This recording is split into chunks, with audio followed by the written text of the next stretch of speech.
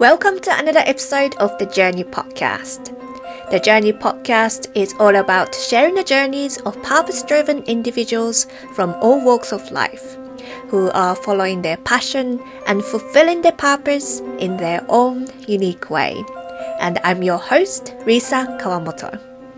I'm doing something slightly different in today's episode, and I'm actually being interviewed by my good friend, John Allen.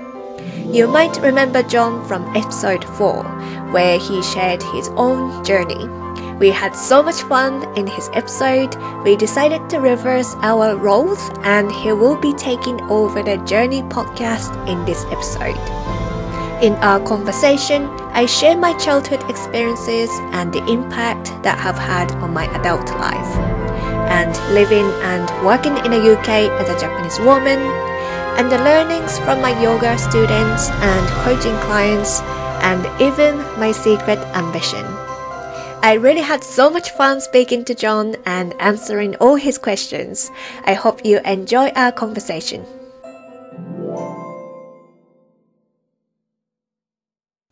Hello everybody, welcome to the Journey podcast. You've got a slightly different face with you today because Risa and I decided, as we had so much fun in the first interview, we thought we'd do a reverse. And today I'm going to be interviewing Risa. My name's John Allen. I'm obviously not Risa. I'm an award-winning writer, copywriter, digital content manager, and speaker every now and then. Which I hope is why Risa agreed to, do this. So, hello, Risa. How are you? I love the intro. Thank you. I am good. Thank you. Excited to be here. Excellent. And yeah, I'm feeling much better. I was actually sick last week. I had a cold. So I'm just recovering from a cold, and I was really trying to get better for this interview actually. So yeah, I was resting for a few days and not doing much, taking medication, herbal tea, all that stuff. Drinking lots of warm water. So yeah, I feel much better. Being sickeningly healthy. I need to drink more green tea. I drink too much breakfast tea, which probably is too much caffeine, as you can tell. But I'm glad you're feeling better. Yes. But green tea's got caffeine as well. So the best thing to drink probably is warm water. I drink lots of warm water every day. So you just make me feel really, really unhealthy every time I talk to you. No, I didn't mean to make you feel unhealthy or anything. I love green tea as well, but yeah, I would drink it like during the day, not in the evening.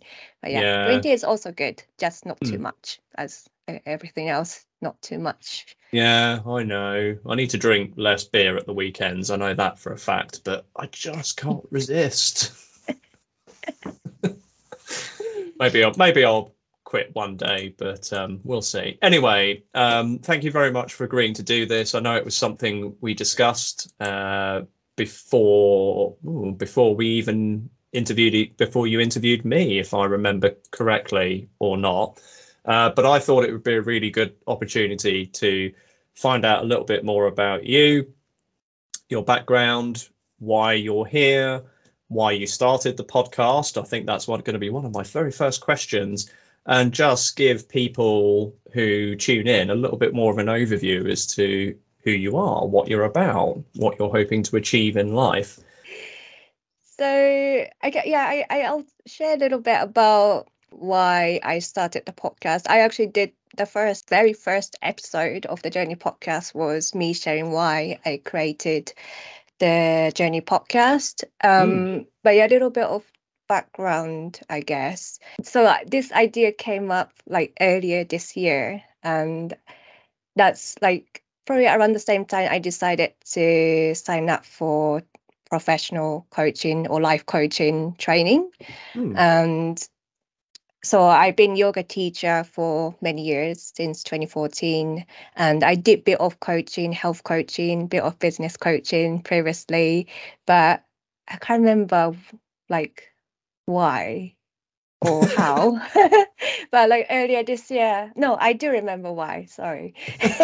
It's been too long. No, I do remember why I decided specifically to actually sign up and enroll into coaching training, because I was creating this online course.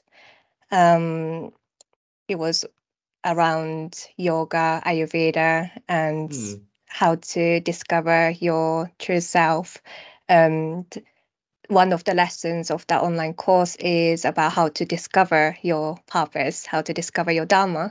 And with all the other lessons, I do lots of research. I make sure that I'm talking, about yoga and Ayurveda correctly, because it's not something I made up. It's ancient wisdom. I need to make sure that, I'm not talking, yeah, rubbish really. And I know a lot of the stuff, but just making sure that I'm sharing the right materials with my students. So I do Yeah. lots of research. I read books and I watch videos from my own yoga teacher, my Ayurveda teacher. But with this lesson about how to discover your life purpose, it just I usually just write, like type all the kind of outline and thing and kind of bit of script. And yeah, it just like I was typing like really naturally, it just came all out. Like I was in flow basically, I guess. Oh. And yeah, I was just typing, and in a couple of hours I was done, and I was happy with it. And like, oh, I really love this theme. I really love this subject of like how to discover your life purpose. Hmm. And that's when I thought about, oh, teaching yoga is great, teaching Ayurveda is great, but it's all more informational. Hmm. Especially with Ayurveda, I'm just sharing my knowledge and wisdom of Ayurveda. Yoga is slightly different, but I'm still kind of giving instruction how to do yoga poses. But with coaching, you are more you like I feel like I can have more one-to-one like more personal conversation with the client, and Hmm. actually like guide them through how they can discover their life purpose and how they can fulfill their life purpose. And to me, it's something that's really fulfilling and rewarding. And I always liked this one-to-one setting, like what we are doing now, like having one-to-one deep conversation. You know this about me, right? Yeah. Yeah, I'm not really a big group person. I always like Yeah. having deep conversation with someone. Um, yeah, so that's how I decided to enroll into coaching training, so I can like properly trained as a coach. Um, and the reason I'm sharing this, because that's how I got this idea about creating this podcast. Yeah. And one of the reasons, the theme of this journey podcast is to talk to diverse group of people and for them to share their own journey about how they got into, how they arrive into what are they doing now. Is I've like as I was growing up, as a young girl and throughout my 20s, and even kind of now as well, like I always struggle to find someone who I could like really admire or look up to, like a Yeah. role model. Especially when I was young, I really struggled with that. And when I was developing my career, I didn't have mentor or anyone, because like mainly because I couldn't find anyone Yeah. that I could resonate or relate to. So this is why I'm really passionate about bringing people from different background, different race, different educational background, different passion. So hopefully, like if someone listen to, my podcast, they can relate to at least one of the guests, at Yeah. least. Yeah. Hopefully more, but like yeah. So that's why I'm really passionate about like really reaching out to diverse group of people for my podcast. So yeah, that's why I decided to create this podcast. But then yeah, I had this idea early this year, and it took me a few months to actually, yeah, reach out to people. And and book interviews because I was just like play with this idea. Like I was so excited about it, and I was telling Michael, my partner, about it like almost every day. Like, oh, this is my idea. So excited, but like to actually take action, like it took me months to do it. Uh, Like most things in life. yeah. It's really, and I have to say, because I have listened to quite a few episodes now myself, including mine, which was vaguely embarrassing. But I would agree with you that all the voices that I've heard, I think was it Arvin, the Yeah. vegan restaurant owner, that Mhm. was really interesting to me because, A, I'm not a vegan, and B, I wouldn't even know where to start when it came to opening a restaurant, let alone a vegan restaurant. So to hear about him and his background was great. And then I think I listened to I'm really bad. God, this is terrible. I've forgotten her name, but the film Victoria. director Victoria. Mhm. I thought her story was absolutely fascinating because for me, hearing about a young woman literally didn't know anyone. And I guess similar to your background there, coming into a new country and just being really successful in what she's chosen to pursue. But then things that resonated for me, all the misogyny that she's faced from guys not like me, but the sexism and all and just being catcalled on the street. It was really heartbreaking, but really good to hear because I think the more these stories are shared, the better off everything will be. Mm. So I would say this is a really inclusive podcast. I've heard loads of different voices so far, and I hope long may it continue. So thank you for giving us a little bit more insight into why you've decided to do it. Right, I'm nosy. I'm a writer, so I'm nosy about people in general, as you can probably tell from some of the questions I've, sent you to prepare. But I'm going to throw a bit of a curveball to start with because can you explain, and I'm please correct me if I've mispronounced this. Did you say it's Ayurveda yoga? Ayurveda. Consider I'm a complete dumbass, and maybe some listeners who are listening to this might not know anything about it. What is Ayurveda yoga? How is it different to other forms of yoga? So Ayurveda is sister sciences to yoga. It originated in India 5,000 years ago. That's what most people say. And so yoga is more of a, you can kind of say as a tools or like practices to heal your mind, body and soul. And whereas Ayurveda is more around diet, lifestyle, and Hmm. also Ayurvedic kind of medicine as well, like herbs and different kind of Ayurvedic medicines to heal your body, your Hmm. mind, and your soul. So they kind of go hand in hand because you can have the best diet and lifestyle, but if you're not moving your body, for example, which is one of the yoga, is yoga asana, which is movement, or if you're not sitting in silent, which is meditation, which is also yoga as well, or if you're Hmm. not breathing properly, um yeah, you're not going to be able to heal your body, or you're not going to be able to maintain that physical mental health properly. So like it's a holistic Hmm. approach basically. So Ayurveda, yeah, you want to think like Ayurveda is more around diet and lifestyle, and yoga is Hmm. more around all these tools and techniques, so like meditation, pranayama, which is breath work, and yoga, physical practice. But then there's also kind of philosophy as well. So yoga and Hmm. Ayurvedic philosophy around how it's called right living. So there in yoga there are like five yamas and niyamas, and they're like what do you call it? It's principles, like the right way to live your life. So like Hmm. things you should be doing, like non-harming, so not harming others, yourself, animals, or for example, other ones like things like being clean, like cleanliness is Yeah. one of the yamas. So yeah, it's also I about might I how might fail the yamas a bit on the cleanliness. I'm forever being told off. So, I'm not dirty. I'm it's not more of a dirty, but I am messy. it's more of like purification, so like yeah, cleansing your body, environment, that kind of thing. But yeah, Oh, there are okay. like Yeah. different like principles that you kind of live by as well. So that's like more of a philosophy side. So yeah, it's a holistic like way of living your life.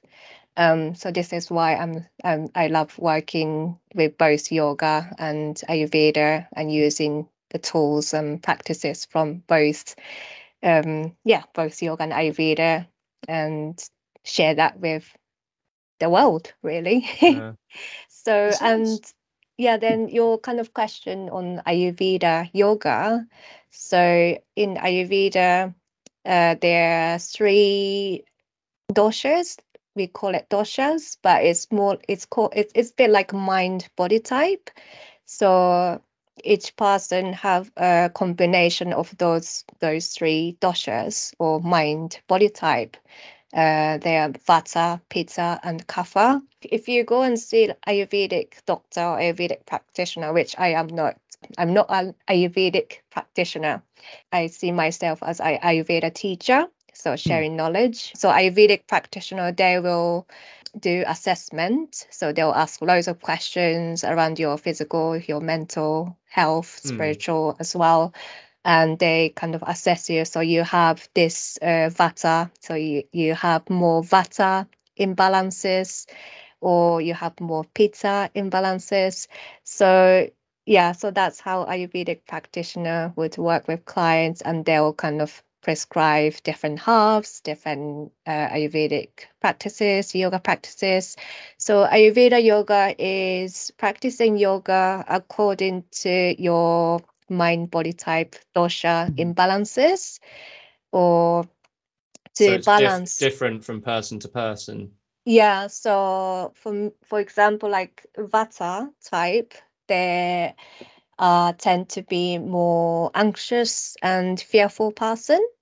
If you're looking at kind of their mental health, and physically they can be quite slim, Hmm. and they need to like strengthen their body a little bit more because their muscles are not well developed, for example.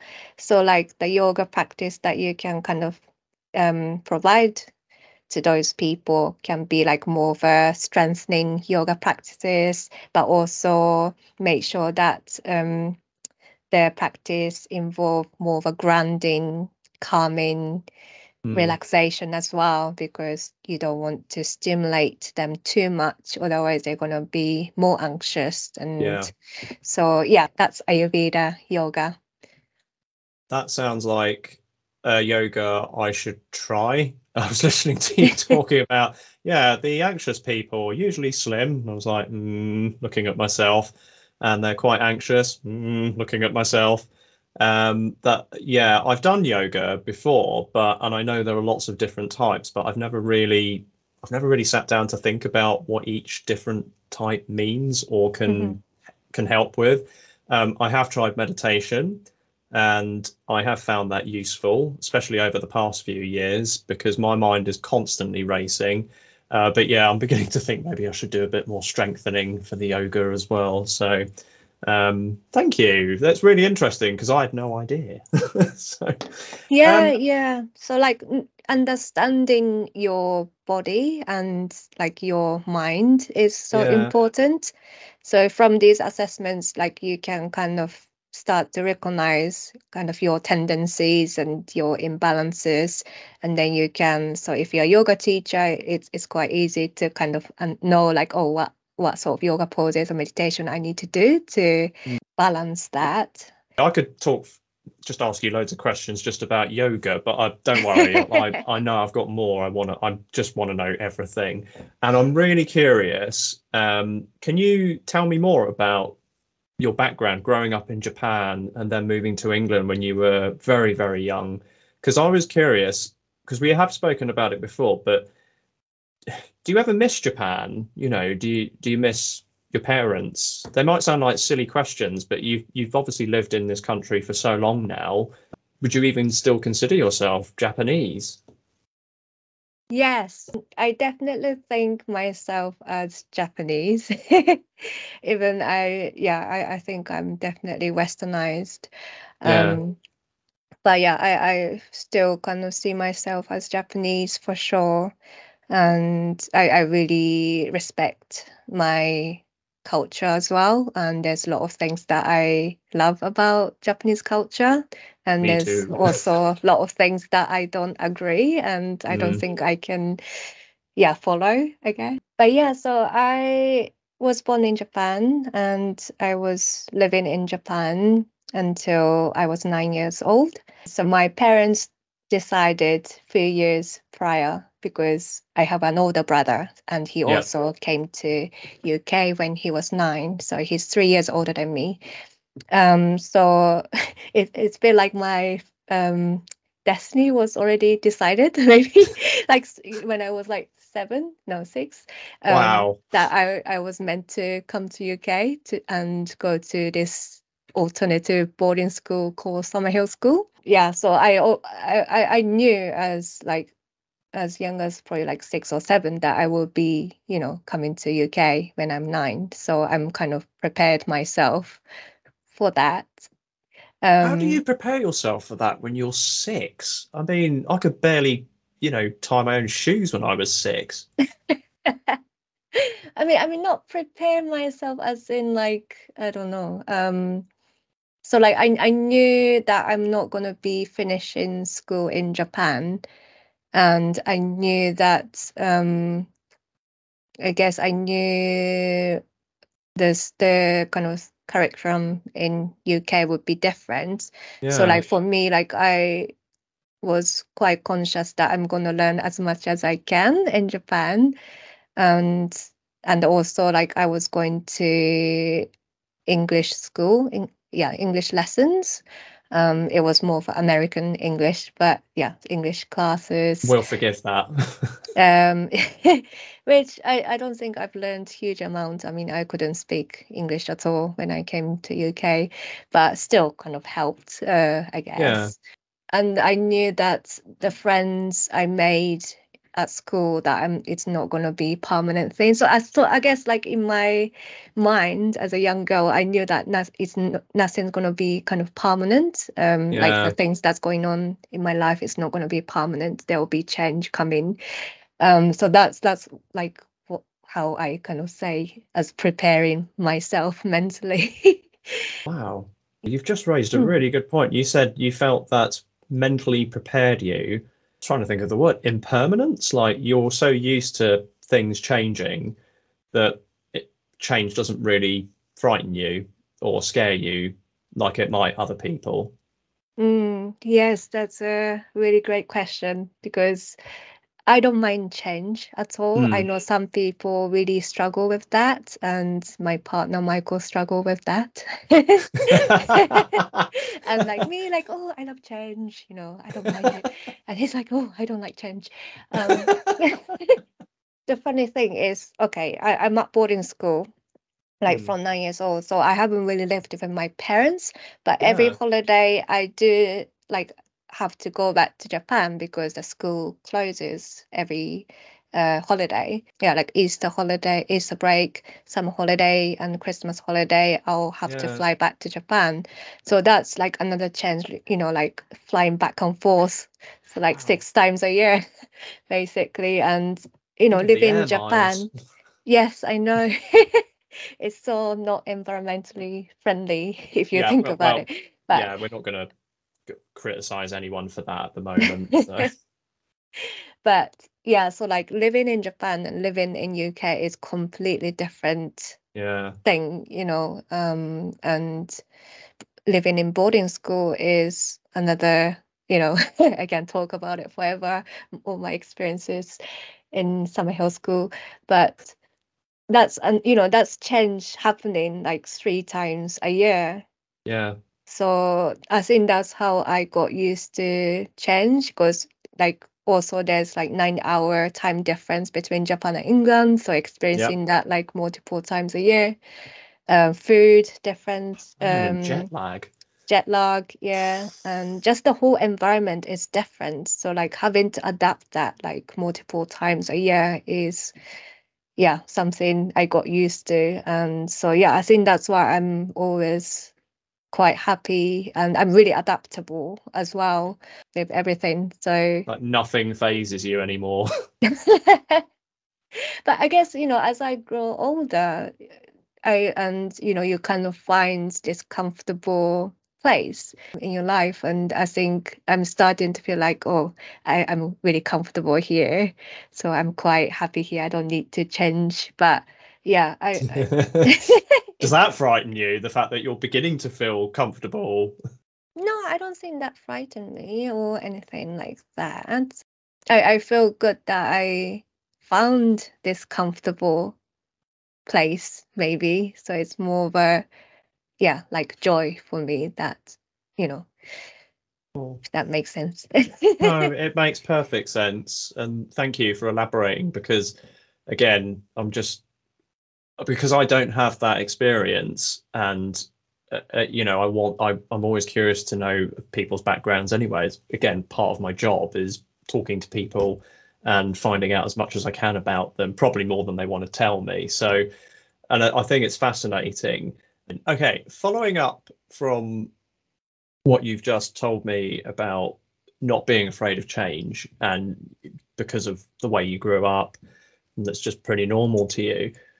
How do you think that's affected people's perceptions of who you are when they meet you, if at all? I don't know if that changed anything. I know that some of my friends, because in my 20s, I changed jobs quite a lot. My friends used to often tell me like, "Oh, you always change your jobs," and so like, I guess like I can't do same thing for a long time, and I'm always itching to do something else. And I just wonder if that's something to do with like always having this, change In as I your was life? growing up. Yeah, definitely I get bored if I'm doing one thing for a long time, You sound especially like with my my job. wife. Oh, really? Yeah. Also Like, gets very bored if she's doing one thing for too long. mm, yes. And yeah, I like to be learning all the time. If I stop learning, or if the job's learning period is ended. When you start a new job, you're constantly learning. But Yeah. once I've learned everything, there's nothing else to learn. I get bored. Yeah. No, I'm the same. I think that's why I enjoy writing because there's always Mm, something new to learn in my profession. There's so many different techniques, tools that you can use, and different styles. And I think, yeah.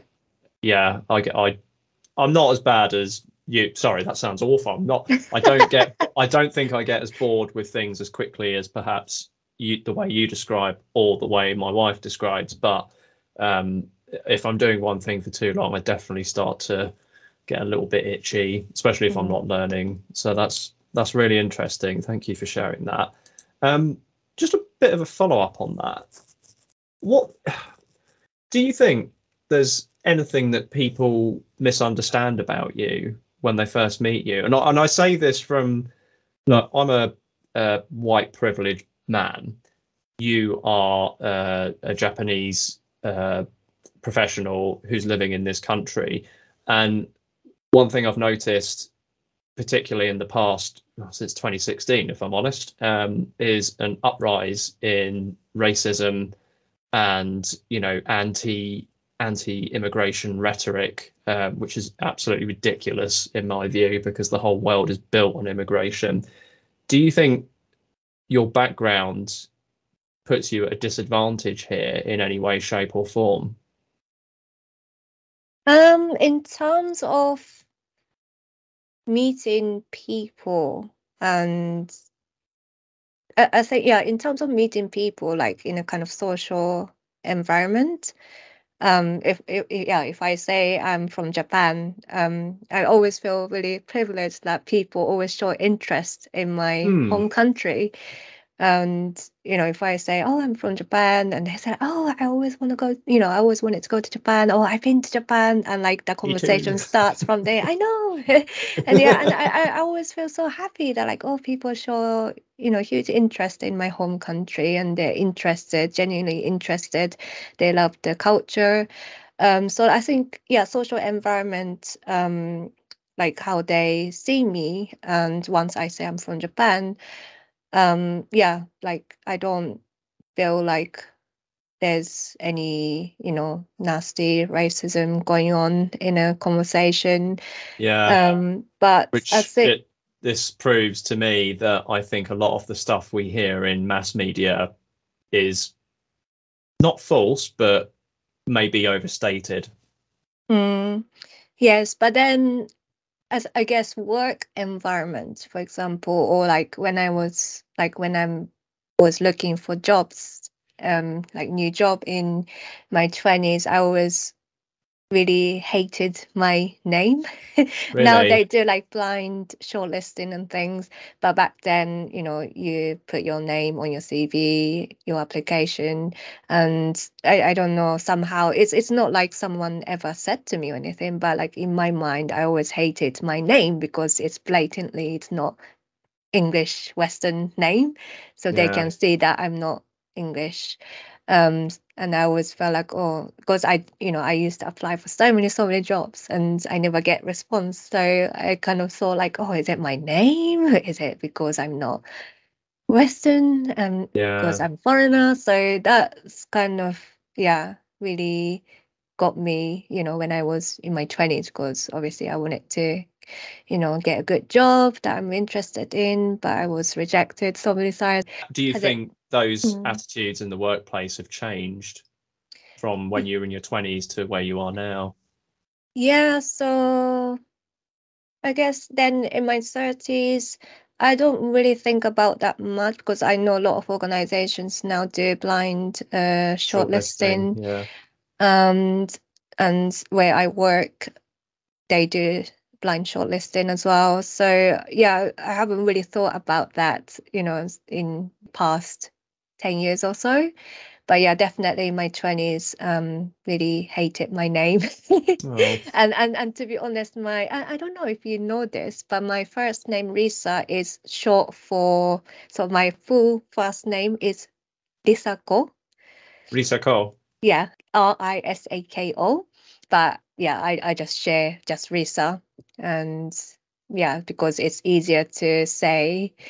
And I know the fact that, a lot of Asian, East Asians, like Korean people, Chinese people use Western names as well, Short first names. versions. Yeah, Um, and in Japan, we don't really do that at all. But yeah, I just want it to fit in, or like, not having to repeat how to pronounce my first names with me, yeah. or like even answering the phone at work. Like I never say my full name, as in like Risa Kawamoto. I would just say Risa speaking because I just hate pronouncing my surname, Wow. and no one's gonna, yeah, understand it anyway. That's what my, mind think, my head think, but it might not be true. Then yeah, I guess then work environment, I know that, my colleagues often think I'm shy and quiet.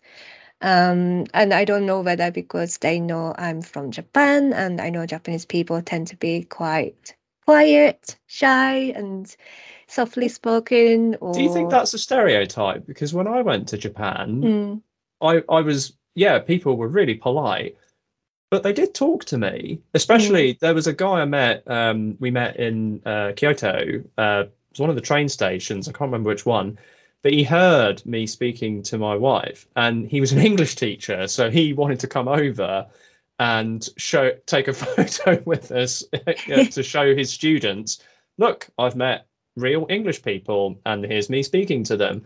And he wasn't shy at all. We probably chatted for about 20 minutes all in. mm.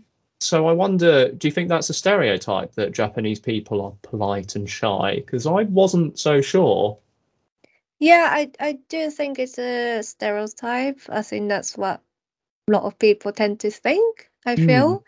Definitely like quiet, not really outspoken, and really polite is, yeah, another thing I hear a lot, which is good thing. I'm quite happy with the polite bit because, I like to be polite. Same, where But possible. yeah. But yeah, like, like people thinking me quiet and shy, or that's sometimes I feel, yeah, I guess because I'm introverted, so I'm not Mm. really good in a big group, maybe, and I kind of tend to keep quiet if somebody else is talking loudly and in a group. And yeah, but I don't really see myself as shy and quiet. And yeah, I don't know what you I think, don't but see you that way either, but you know, it's interesting to hear your perspective on it though, especially having been to Japan and seeing people in a different environment. And yeah, there's obviously the language barrier because my Japanese sucked beyond belief. I tried. I discovered when we were learning it was the second hardest language for an English speaker to learn after Mandarin. So I felt quite proud. I was able to at least say a few things and say hello, thank you, and ask someone how they were, which I got generally good responses to. mm, But I think that's the same in any country you go to where you bother to yeah, try and learn yeah. some of the local culture and language. But I did find that stereotype not to be quite true because especially in the arcades in Tokyo, which I'm a big fan of, listeners, video games are my thing. So going to Tokyo was like I'd entered heaven. And these were not shy people at all. Mm. They were not shy. Thank you. That's fascinating. One final thing I did think about. Do you think there is a difference to living in London as someone from another country compared to other places in the UK? Well, I haven't really lived outside of London except when I was in the boarding school, The summer school, school, yeah. and that was in Suffolk, in a little town called Leyson, and that was really small town, but it was kind of different experience because I was in a boarding school. Okay. But but yeah, I think one thing that I do like to move out of London one day, um, to live in a kind of more, yeah, more remote, less city, Less um people. less less people, bigger house, bigger garden. Yeah. That's my dream. But one thing that worries me is whether I fit in to the Mm, community, and whether, yeah, like I love London because it's diverse. agreed. um so, and I've been living in London since I was 16, 17. So I'm so used to seeing people from different background, different country, and Yep. different language. And that's like why I love meeting new people in London, because you never meet, like, English people. It's No. always from other country.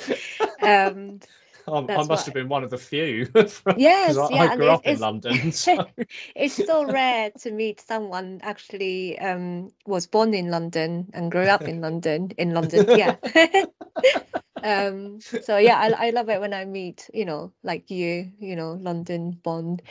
But London also born. Don't live there anymore, but similar reason for you just mm, described wanting to get out more to remote area. I wouldn't say where I live is remote, but I understand the reasoning. yeah. So yeah, that's what worries me. So yeah, and I don't know where I want to move, Hmm. and where would be good, where would be diverse and interesting, where I can meet interesting people. Yeah, well, that's really interesting and fascinating to hear, especially just the perspective alone is always great. I might steal it for a story, just to warn you. Please do. You are a one-to-one coach, and I believe your coaching program, which you've referenced before, Pathway to Dharma, and I'm quoting direct from the website here. This program is for purpose-driven individuals who want to live more intentionally and consciously and according to their true self and their true purpose. So I'm going to do a little bit of a weird thing here, but what does that mean to someone like me who perhaps sees a lot of coaching offers, and I get completely confused over which one to pick. There's so many out there, and they're all offering, I will help you achieve X, Y, Z. And as someone similarly who works a lot by himself, that's the nature of my job, as well as that's why I love talking to people. What does your coaching program offer that I might not be able to get elsewhere?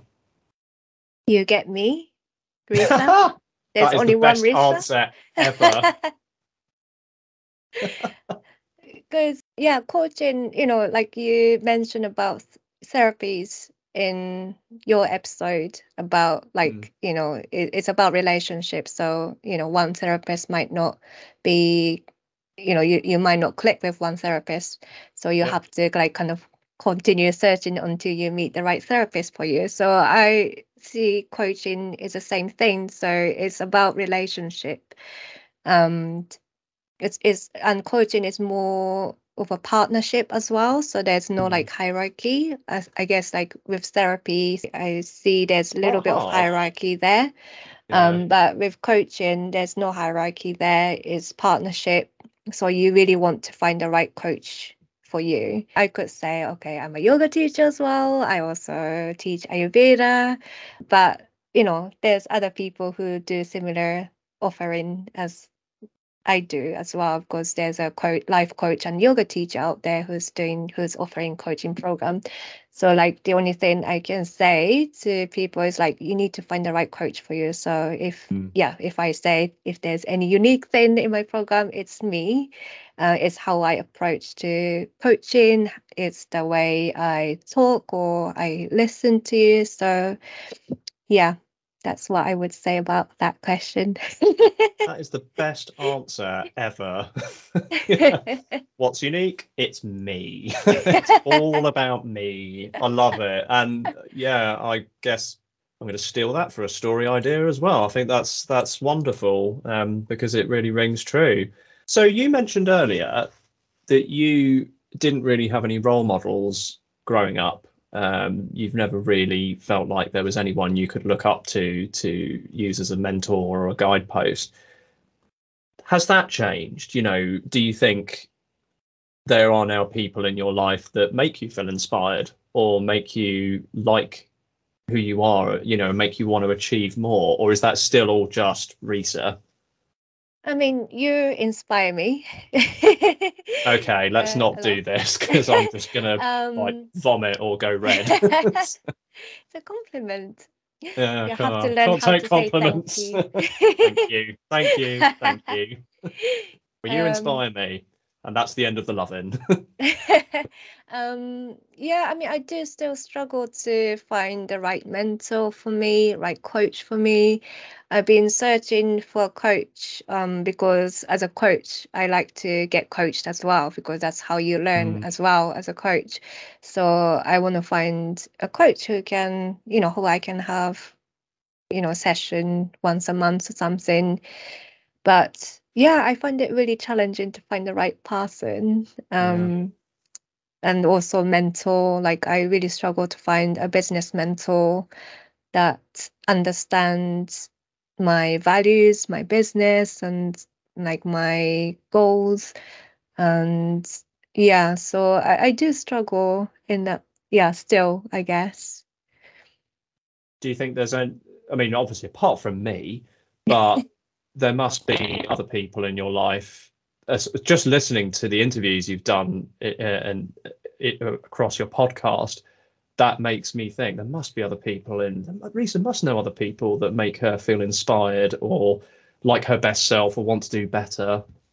Yeah, I mean, like in terms of like inspiration, yes, like all my guests, they've been Mm, really inspirational, and I love having conversation with them, and I was like really inspired by listening to their journey. And obviously my partner, he does inspire me in different ways. even though he doesn't like change. Yes. And yeah, my friends as well, but I guess like in terms of like role model, because I know some people often say, oh, my parents, my father or my mother or my grandparents, and I don't have that. You don't have that. So I always I hope your mum secretly, and dad aren't listening to this. they won't understand English. Unless, I don't know, they get translator. But yeah, no, I mean, I love my parents, but yeah, I can't say that they've been my role model. Mr. and Mrs. Kawamoto, if you're listening, there's no offense intended. You know, your daughter is wonderful, so you've done something right there. So, Thank you. you're welcome. Just covering ourselves a little bit. So, I've a couple more questions that I'd like to get to because obviously we're running a little bit out of time. I've heard a lot of talk, especially in the past 2 years, probably, and I'm guessing, in fact, we've spoken about it. You've heard it a lot too.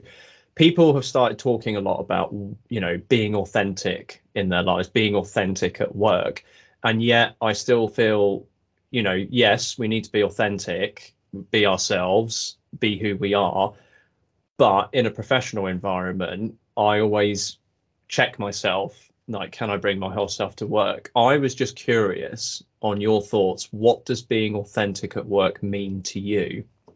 It depends, like who you are talking to, I guess. I mean, I don't swear or anything, but like, yeah, if I was swearing, I don't think I'd be swearing, in a professional meeting with clients, for example. Even that's myself, if I always swearing in any conversation with people, then that kind of consider as authentic self. But yeah, in a professional environment, probably not. But I always kind of see it as like, I and that's kind of one of the yoga philosophies as well, but making sure that whatever I do or say is not harming anyone. Yeah. So making sure that I'm not reacting to what other people saying or doing, and just step back and just watch what you say or do. So yeah, I think that's how I kind of bring authentic self to work. No, no.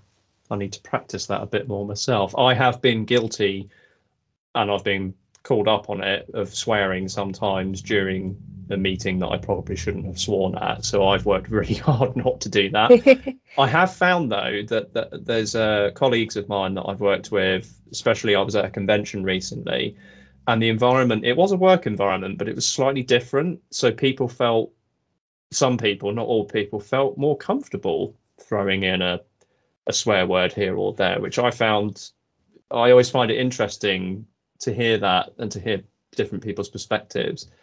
Because I kind of agree with you. I don't think I can bring my full self to work in a professional environment because my full self might not always be appropriate for that environment. Or I might, like you said, I don't want to hurt anyone accidentally, even without meaning to. It's really interesting, and I hope the listeners find that interesting as well, because I think sometimes we talk about authenticity at work, but no one actually explains it in more detail and what it might mean. So thank you very much. Okay, bit more of a fun question. Let's say, I mean, the world's pretty, if you listen to the news, which I'm trying very hard not to, it's all doom and gloom, climate breakdown, war, etc., etc. But I always retain a sense of optimism about the future. Part of my job, again, making up stories. If in 50 years or less, civilization, as we know it, collapses and all that is left is a book about your life, what would the title be and what would the blurb tell us about Risa? I love this question, and I saw that question because you sent me a list of questions like few hours before. Yeah, not the week before, which I should have done. No, that's fine. But yeah, so I can't tell you like exact title or blog, but I would. Journey? Sorry? Could be the journey. Yeah, I was thinking the journey. Well, it would be the journey, but then there's subtitle, obviously. But yeah, I can't tell you that right now. I have to think a bit Okay, more. that's all right. There's But time. 50 years. but yeah, but I was thinking like I love to write a book actually, and this is something that yeah, I've always wanted to do when I was Excellent. young, to We be need honest. authors. We always Yeah, need more authors. yeah, always wanted to write, and I always loved writing. And Paul, my dad, I used to write like yeah, short story about thing, and I used to, it's like handwritten, back then. And it's like I bring it to my dad. I'm like, I wrote a story. Can you read it and let me know what you think? And poor dad, he's not like he doesn't read books. And yeah, he had to read. I don't know whether he read. I can't remember his feedback or anything. But yeah, I always wanted to write. I loved writing. But yeah, that's kind of dream didn't quite happen because I came to UK. So like my Japanese is not perfect and my English is not my first language, so it's not perfect. So I kind of gave up on writing. And that's how I kind of chose photography to study at college. But yeah, anyway, so if I want to write a book one day, and I want the book to be like about my experience in a boarding school, summer hill school, because there's Yeah, like a lot I can share, which is quite entertaining as well. I want to Um, read that book. and yeah, Michael knows quite a lot of story about it. But yeah, I can. I'm sure I No can write. spoilers.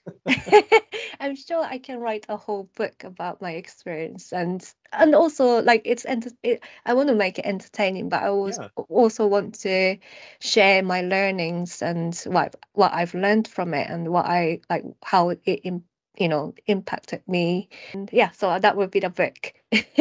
I would read that. I'd probably buy it and read it. I wouldn't just get it out from the Yay. library. So can you write that, please? And yeah, to be honest, I started years ago. Um, but I was thinking to write, and maybe I should talk to you about this, my idea, Yeah, I think because you should. Maybe not. If you can talk here if you want. I'm happy to listen. no, well, like my idea is like whether to kind of make it so like obviously I would be the kind of main character, right? Yeah. But like but I'm talking as it's like a story. Does that make so like fictional Yep. story, but it's actually like based. Yeah, I guess like based on true I events or got an something like that. excellent phrase, inspired by real life events or true Yes. events. Yes. Yeah. Yeah. Exactly. So I yeah, I don't know was. why I did the air quotes there. That is actually what we would write. So Yeah, so that was kind of my idea, and I kind of started years and years ago. I think I was like in my early 20s, but yeah, I don't know where's that gone now, but yeah, I do love to write that one day. I love writers because I am one. So please write that book. We need more stories in the world. I'm a big believer in storytelling. I think it's the way we all communicate at our core.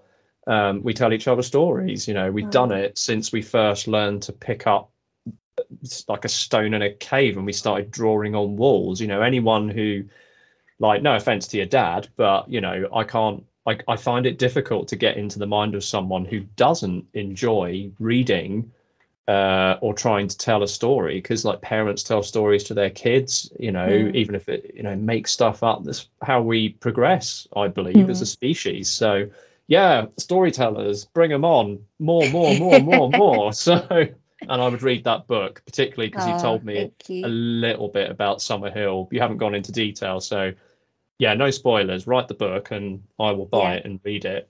Yay. I Yeah, got damn one right. customer here. Yeah. Okay. I promise just a few more questions and then we'll wrap up, because otherwise, we'll be here for years and years and years. We don't have years. Okay, so you're doing a lot of teaching. I'm going to try and blend two questions into one here to Mhm. save time. So when you're coaching or you're yoga teaching or maybe both, um, do you have any clients that have influenced the way you teach, or did a client do something or did a client do something that you didn't quite expect during your coaching session or your yoga sessions? Yeah, I have to think about that one.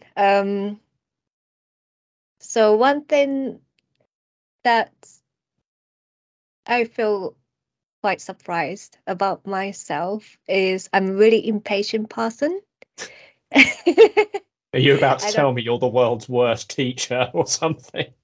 and so I'm always really surprised when my yoga students or my coaching clients say like, you're very patient coach or patient teacher, and your yoga class is so calming and so peaceful.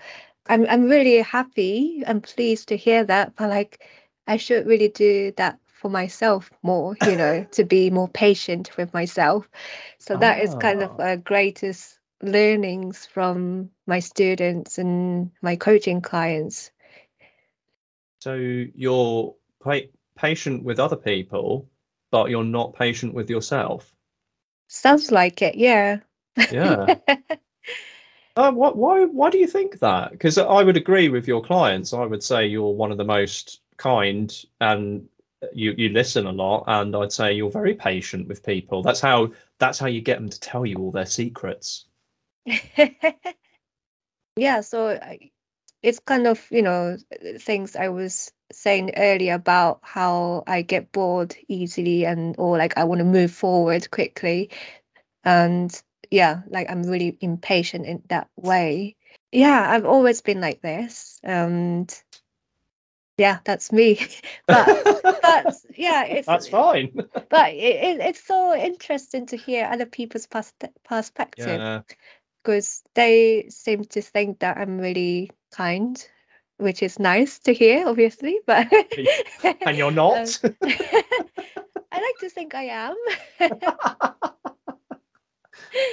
um, Does yeah, Risa have a dark side, listeners? let's not go there. No, I was definitely, yeah, like had dark sides when I was growing up and in my 20s for sure. Hmm. And definitely yoga helped so much in how I see myself, see others, see the world, which has been amazing. Yeah, the greatest learnings from my students and clients are, yeah, be patient and be more kind to yourself. You've just answered my next question, my next to last question, which was if you had one piece of advice to give people who are struggling in their professional or personal life, what would it be? And I think you've just answered that. Yes, yeah, Hmm. be patient. Yeah, don't be like me trying to move You so heard it here. fast. Don't be like Risa. Don't be like Risa. So, No, yeah. be patient, be kind. I think those are two. Yeah, the world needs both those lessons. It's lovely to hear someone say it as well. Okay. Oh, this is a bit of a naughty one, and I promise this is our last time. You can Mhm. edit it out if you want. This is controversial, but why did you decide to go vegan? Is And it do controversial? well, I don't know. To me, it is because, like you know me, I'm still a meat eater. I know we've talked long about the benefits of being vegan, but I'm curious for the listeners, is why? Why did you go vegan, and why would you recommend it? Why would you Mm. recommend it for people? Yes. So yeah, I became vegan, fully vegan in 2020, September 2020. So it's been over 2 years. Wow. Um, Congratulations, but I don't know why I'm saying that. Sorry, that's really insulting. No, no, it's okay. We had like first year vegan anniversary and second year vegan anniversary in a vegan restaurant, Arvin's restaurant actually, the Hmm, Arvin from the first episode. I Um, remember. but yeah, before my so both my partner and I became vegan together in 2020, which is really great because yeah, it's always hard to do it just on your own if you live Yeah. with your partner. Um, but before that, I was vegetarian for a few years. And I think that's when I became a yoga teacher and I was really into healthy eating and healthy living. And I was also like trying to live by yoga philosophy as well, non-harming. Yeah, so I was vegetarian for few years, and back then my partner wasn't vegetarian although like meals we cook at home were all vegetarian, and when we go out he would have meat. And yeah, I would stick to my vegetarian dishes. So that's how he got pleasure when we go out. um yeah, but then I slowly like reintroduce fish and seafood back into my diet, and then eventually meat. And in 2019, we went to Japan together, and I was eating everything. um, and I love Japanese food, and Me I too. love fish and seafood as Yeah. well. And for me, like when I was traveling, I didn't want to restrict myself, and I wanted to enjoy the country's food, culture, everything. And yeah, so I was eating everything, and then yeah, then pandemic happened. We Yeah. were in a lockdown, and yeah, we went to Wales together in 2020 summer. And yeah, we were talking a lot about sustainability and how we can be more sustainable, and how can we change our lifestyle to become more sustainable. And and yeah, so we decided to become vegan when we came back from Wales. So yeah, Wow. and ever since, we kind of did it slowly, because obviously we still had, like, for example, we had spread, which was cow's milk spread, Yeah. and we had Meat in the other, freezer. like, yeah, other, yeah, meat in a freezer, fish in a freezer or something like that. So like we did it slowly, but I kind of switched it quite quickly, and I kind of let my partner to eat all the meat. And because when I make a decision, I just want to do it Go properly. with it. Yeah. um Whereas my partner was quite happy to gradually, yeah, he doesn't, yeah, he's less strict than I am, I have to say. Does he still eat meat when you're not looking? Oh, you have to ask him about that. Hopefully not. I don't think he does. No, he's pretty good. Yeah, Do you miss meat and dairy at all? I don't actually. And well, one of the like main reasons why we decided to become vegan, because it was environmental. Yeah. Uh, More that was, environmentally friendly. Yeah. yeah, so that was one of the top reasons. And then ethical reason as well. I love Yeah. animals. And yeah, after we came back from Wales, when we decided to go fully vegan, we watched all these documentaries about meat industry, dairy industry, fish industries, and all these documentaries. So after watching those documentaries, I just can't Can't face do it. eating Yeah. meat, fish, seafood anymore. And lucky for me that I'd never really been a dairy fan, so I don't like milk, cow's milk. And I used to just put a little bit of milk in my coffee and tea. Mm. And cheese, I don't mind eating cheese, but not like Michael, my partner. He loves cheese. But yeah, I wasn't like that. So I don't miss cheese, milk, and meat. I just can't eat meat anymore after watching those documentaries. Yeah. And I kind of miss fish and seafood, but to be fair, we haven't been abroad since we became vegan. We've Yeah. been going to places in the UK, but not other countries. Yeah. So I'm sure there will be temptation, especially if there's no like vegan options in a restaurant or coffee shop. Yeah. Um, yeah, so that's kind of a bit boring for me, like, or going back to Japan and, Yeah. I was not gonna say having because to. they're not really vegan there, are they? No, it's not really vegan friendly. And it's interesting because traditionally Japanese foods were more based, like plant-based. Yeah. We eat lots of beans, tofu, but yeah, American influence and European influence. It's all our fault. It is all Yes, our fault. yes. I No. know. Well, we um, have to recognise the effects of colonialisation around the world and the impacts, good and bad, and that was one of the impacts, I think. So, Yeah, you so know, yeah, so it's like so sadly like lots of the food that we eat in Japan, like either we use fish or like ramen, it's which I pork. love, by the way. Yeah, I Oh, love it too.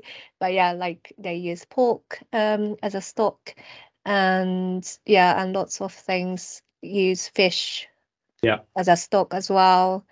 And obviously so sushi nice. is mainly fish, seafood, and yeah, it's so great and I love it. But Sorry, I'm not yes. trying to tempt you back or anything. But yeah, I'm sure there's a way to, yeah, like have plant-based Yeah, food in Japan. So yeah, that would be like our challenge is when yeah. we go abroad, like we need to really plan ahead and yeah, make sure we bring yeah, like beans, I don't know, like whatever we can bring, Your vegan snacks, chips. that kind of thing, yeah, with us. Um, yeah, 25 packets of crisps that aren't yeah. cooked in animal fat. So. No, Yeah, I think it's great. I do. I've said to you this, but I do admire both of you for just going full in on it, and not being preachy either. Because I have noticed with some people who've gone vegan is they've come round and they've basically told me I should do this, I should do that, and we're human beings. No one likes being told what to do, no. even when it's good for us. Hmm. But neither of you did that. You just were just say, "Oh, this is what we do now, and this is why we think it benefits our lifestyle." And you've always been open and to questions about it, which is why I chucked one in here. Yeah, I think with anything, you can't convince anyone to do things.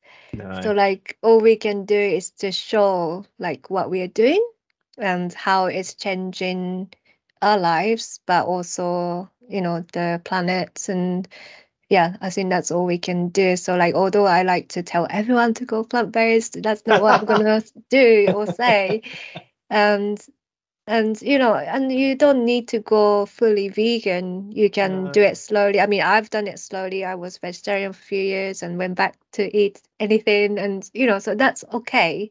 yeah, But I would say like I would love everyone to watch these documentaries and educate themselves and yeah, then make decision.